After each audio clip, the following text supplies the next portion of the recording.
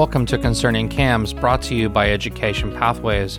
I'm Kevin Connickney, your host. We hope you enjoyed today's episode. Let's get started.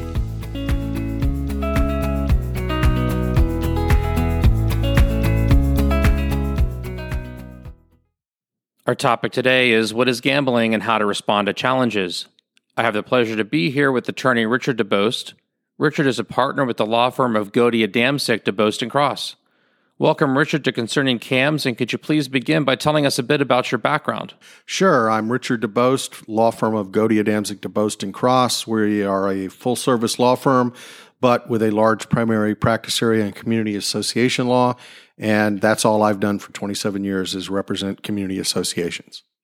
As we get started here, what are some common mistakes with gambling on association property? Well, like everything else, it's a very common social thing to do on community associations. They'll have poker night, they'll have the men's poker club, the women's canasta club, and everybody puts $5 in the pot. They'll have bingo, they'll have 50-50 raffles, which are very common. All of that is gambling. Okay, the three components to make something to be considered gambling.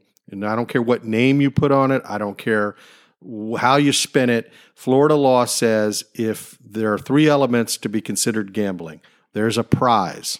Could be money, could be a car, could be a turkey. There's a prize. There is consideration paid to have a chance to win the prize, which is money. Could be a donation. It could be whatever. You give something for the chance to win. And then the third component is what I've just mentioned, chance, which means it's not a game of skill necessarily. It's luck of the draw. So prize, chance, and consideration are the three components that make gambling.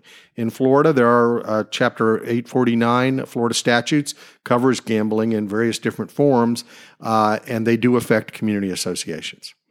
Okay, I'm wondering if we can break this down a little further, because I know it's a lot to digest for folks. So let's start with raffles. Whether it's at your church or whether it's at the association, are there different nuances about whether it's a nonprofit, not a nonprofit? How does that stuff work? Yeah, in fact, Florida Statute 849.0935. You can look it up. Florida Statute 849.0935 covers 50-50 raffles, sometimes called Chinese auctions, whatever you want to call it. The concept is you pay something, everybody pays $1 or some dollars into a pot. If your name gets pulled, 50% of the proceeds go to you, and 50% of the proceeds in most community associations go to the community association or the women's club at the community association or the men's club or whatever. I mean, I've gone to golf tournaments, they'll have a 50-50 auction. I've gone to church events, there's 50-50. They're very, very common, okay? I would say almost all of them are illegal, okay? Because if you read the statute, 50-50 auctions are legal. And the biggest thing that community associations are not doing is, while 50% of the money can go to the individual that won, the other 50% has to go to a charitable organization, which means a 501c3, 4, whatever, which one it is, charitable organization. So in the classic case where the association promotes a 50-50 auction because we want to raise money to put in a new flagpole or whatever it might be, everybody puts in $5. We raise $500. $250 goes to the individual whose name is pulled, and $250 goes into the flagpole fund. That's illegal because the $250 that went into the flagpole fund, your community association, while it's a not-for-profit corporation, is not a tax-wise charitable organization. So number one, that violates the statute. Number two, what's interesting is if you read the statute, it literally says even the fully legitimate 50-50 auctions that you might see throughout the community that are going to a charitable organization, so they meet that criteria. One of the interesting nuances of it that most people don't understand, and I didn't understand until I read it, the statute says you cannot require the person to actually pay any consideration in order to get a chance to win the 50-50. Which what it says is, the law says you can suggest a donation, okay? So that literally means, and it's supposed to be on there's certain information you have to provide if you're having a legitimate 50-50 auction. And one of them is you can suggest a donation of $5. You can't make the donation. So if the person came up on a legitimate 50-50 and said, I don't want to pay you $5, I want to pay you nothing, I want a ticket, legally you have to give it to them. Most people don't know that, and I'm sure your chances of winning would go down because the charitable organization might miraculously lose your ticket. But in any case, the ones that occur at community associations, the number one thing they're not doing is that 50% of the money is not going to a charitable organization. So technically, that is illegal gambling. Now, honestly, what's the risk? Is there a huge risk that the, again, alcohol and tobacco arm of the state of Florida, they don't run around looking for illegal 50-50 auctions? But technically, it would be illegal gambling to have that on your community association. What type of penalties do people see if they're caught doing something like this? Well, illegal gambling is a crime, okay? So I don't think they're going to charge a community association with illegal gambling, but potentially that's what it would be. So again, I don't want to rain on everybody's parade. These are so common, and it's not a huge risk, and nobody really gets hurt, but it only takes one person to get mad. I guess I would caution community associations that maybe they shouldn't be the primary sponsor of the event.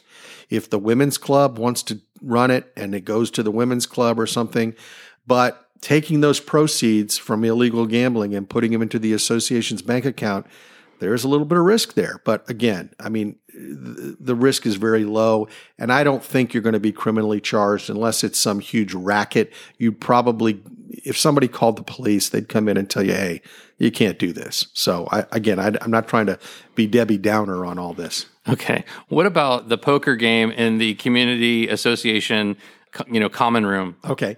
Florida law covers that as well and actually allows poker games. They're called Penty Ante poker games, which basically, and I'm not an expert on it, but Florida law essentially says as long as the pot for the poker game does not exceed $10, it's an exception to illegal gambling. So as long as if the police came in and raided the community association poker game and they saw $30 in the pot, you could get in trouble.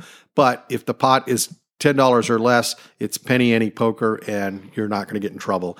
And if you're clever enough, you can get around that. The money in the pot doesn't look like more than $10, but maybe everybody agrees it is. But I really wouldn't worry about it, because I think the first time you get in trouble, if you did, and I can't tell you I have a lot of associations that I've ever heard of getting raided for poker games, Right. But it's not a high priority for the police or the state attorney. You'd probably just get a warning not to do it again. But technically the pots need to be $10 or less. There's also bingo rules that allow bingo. I don't know all the rules on bingo, but there are rules that allow legal bingo, which is gambling again. It's chance. Okay.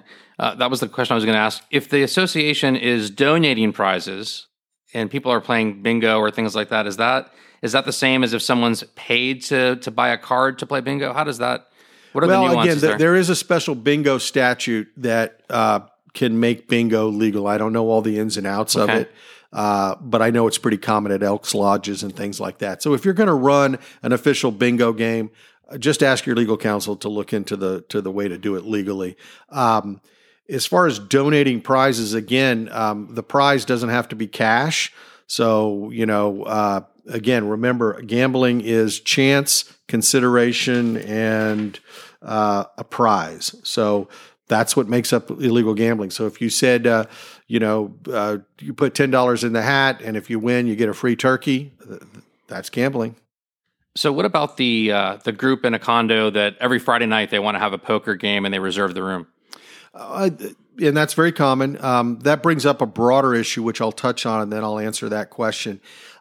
It's very common in community associations to have a social committee, okay, that puts on holiday events, sponsors poker nights, sponsors movie nights, which we can talk about a little bit, sponsors all kinds of things. It's very healthy for a community. It's why people like to live together, and it's a social thing. So that's very common. The interesting nuance is that the condominium, particularly in a condominium, but it would cover in an HOA, the statutes and your governing documents dictate what you can spend money on from the association. The association collects your assessments, And those assessments are how they're lawfully spent is dictated by the statutes and by your governing documents. And at its core, those assessments are used to maintain, repair, replace, and protect the common elements. Buy insurance, paint the building, pave the sidewalk, okay? That's what it's for. Very common, associations can start to use some of that money to pay for social events. They might say, well, we're going to give the social committee $1,000 from our association bank account to put on a holiday party. Nobody really complains. Nobody's upset. But technically, unless your governing documents literally said, hey, the proper use of association assessments is to sponsor social events, that's an improper use of your association funds. Now, a lot of communities do it. That goes into the gambling thing. They might sponsor the gambling night and everything like that. So I guess what I want to say, as far as the gambling goes, the association should not officially say, this is the official ABC Condo Association board approved and adopted poker night. Let the social committee should really be kind of an organic ad hoc committee of volunteers that is not officially sanctioned by the board. That insulates the board to some degree as far as using association funds or being legally tied to what that committee might do that's improper regarding gambling or alcohol we talked about or other things. Social committees really should be just an organic volunteer group that works on their own because they're rarely appropriately sanctioned in the governing documents. And certainly giving money to the social committee while it's done, and if it's not a lot of money, nobody cares, it's technically not allowed. I have more recently, because it's so common, when I rewrite governing documents, I will often put in there under the provision about what are common expenses, I will often put in there a sentence or two that says the board, as part of the budget, can fund social events that are available to all owners to come to, including but not limited to honorariums or awards. Like, for example, and again, I guess this is a little bit off topic, but it's often the outgoing president. The board will buy a plaque for the outgoing president, or more often, will use association funds to buy a gift card to the outgoing president to thank him or her for their service.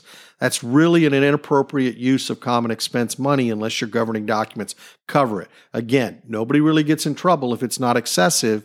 But I have associations that have had social budgets of $10,000, $15,000, which are not covered in their governing documents, and that can be problematic. It's a little bit off topic for gambling, but it all kind of goes to these social activities really should be organic. The gambling should be a group of guys that get together and call themselves whatever they want to call them, but it's not officially sanctioned by the board, so that insulates the board to a degree.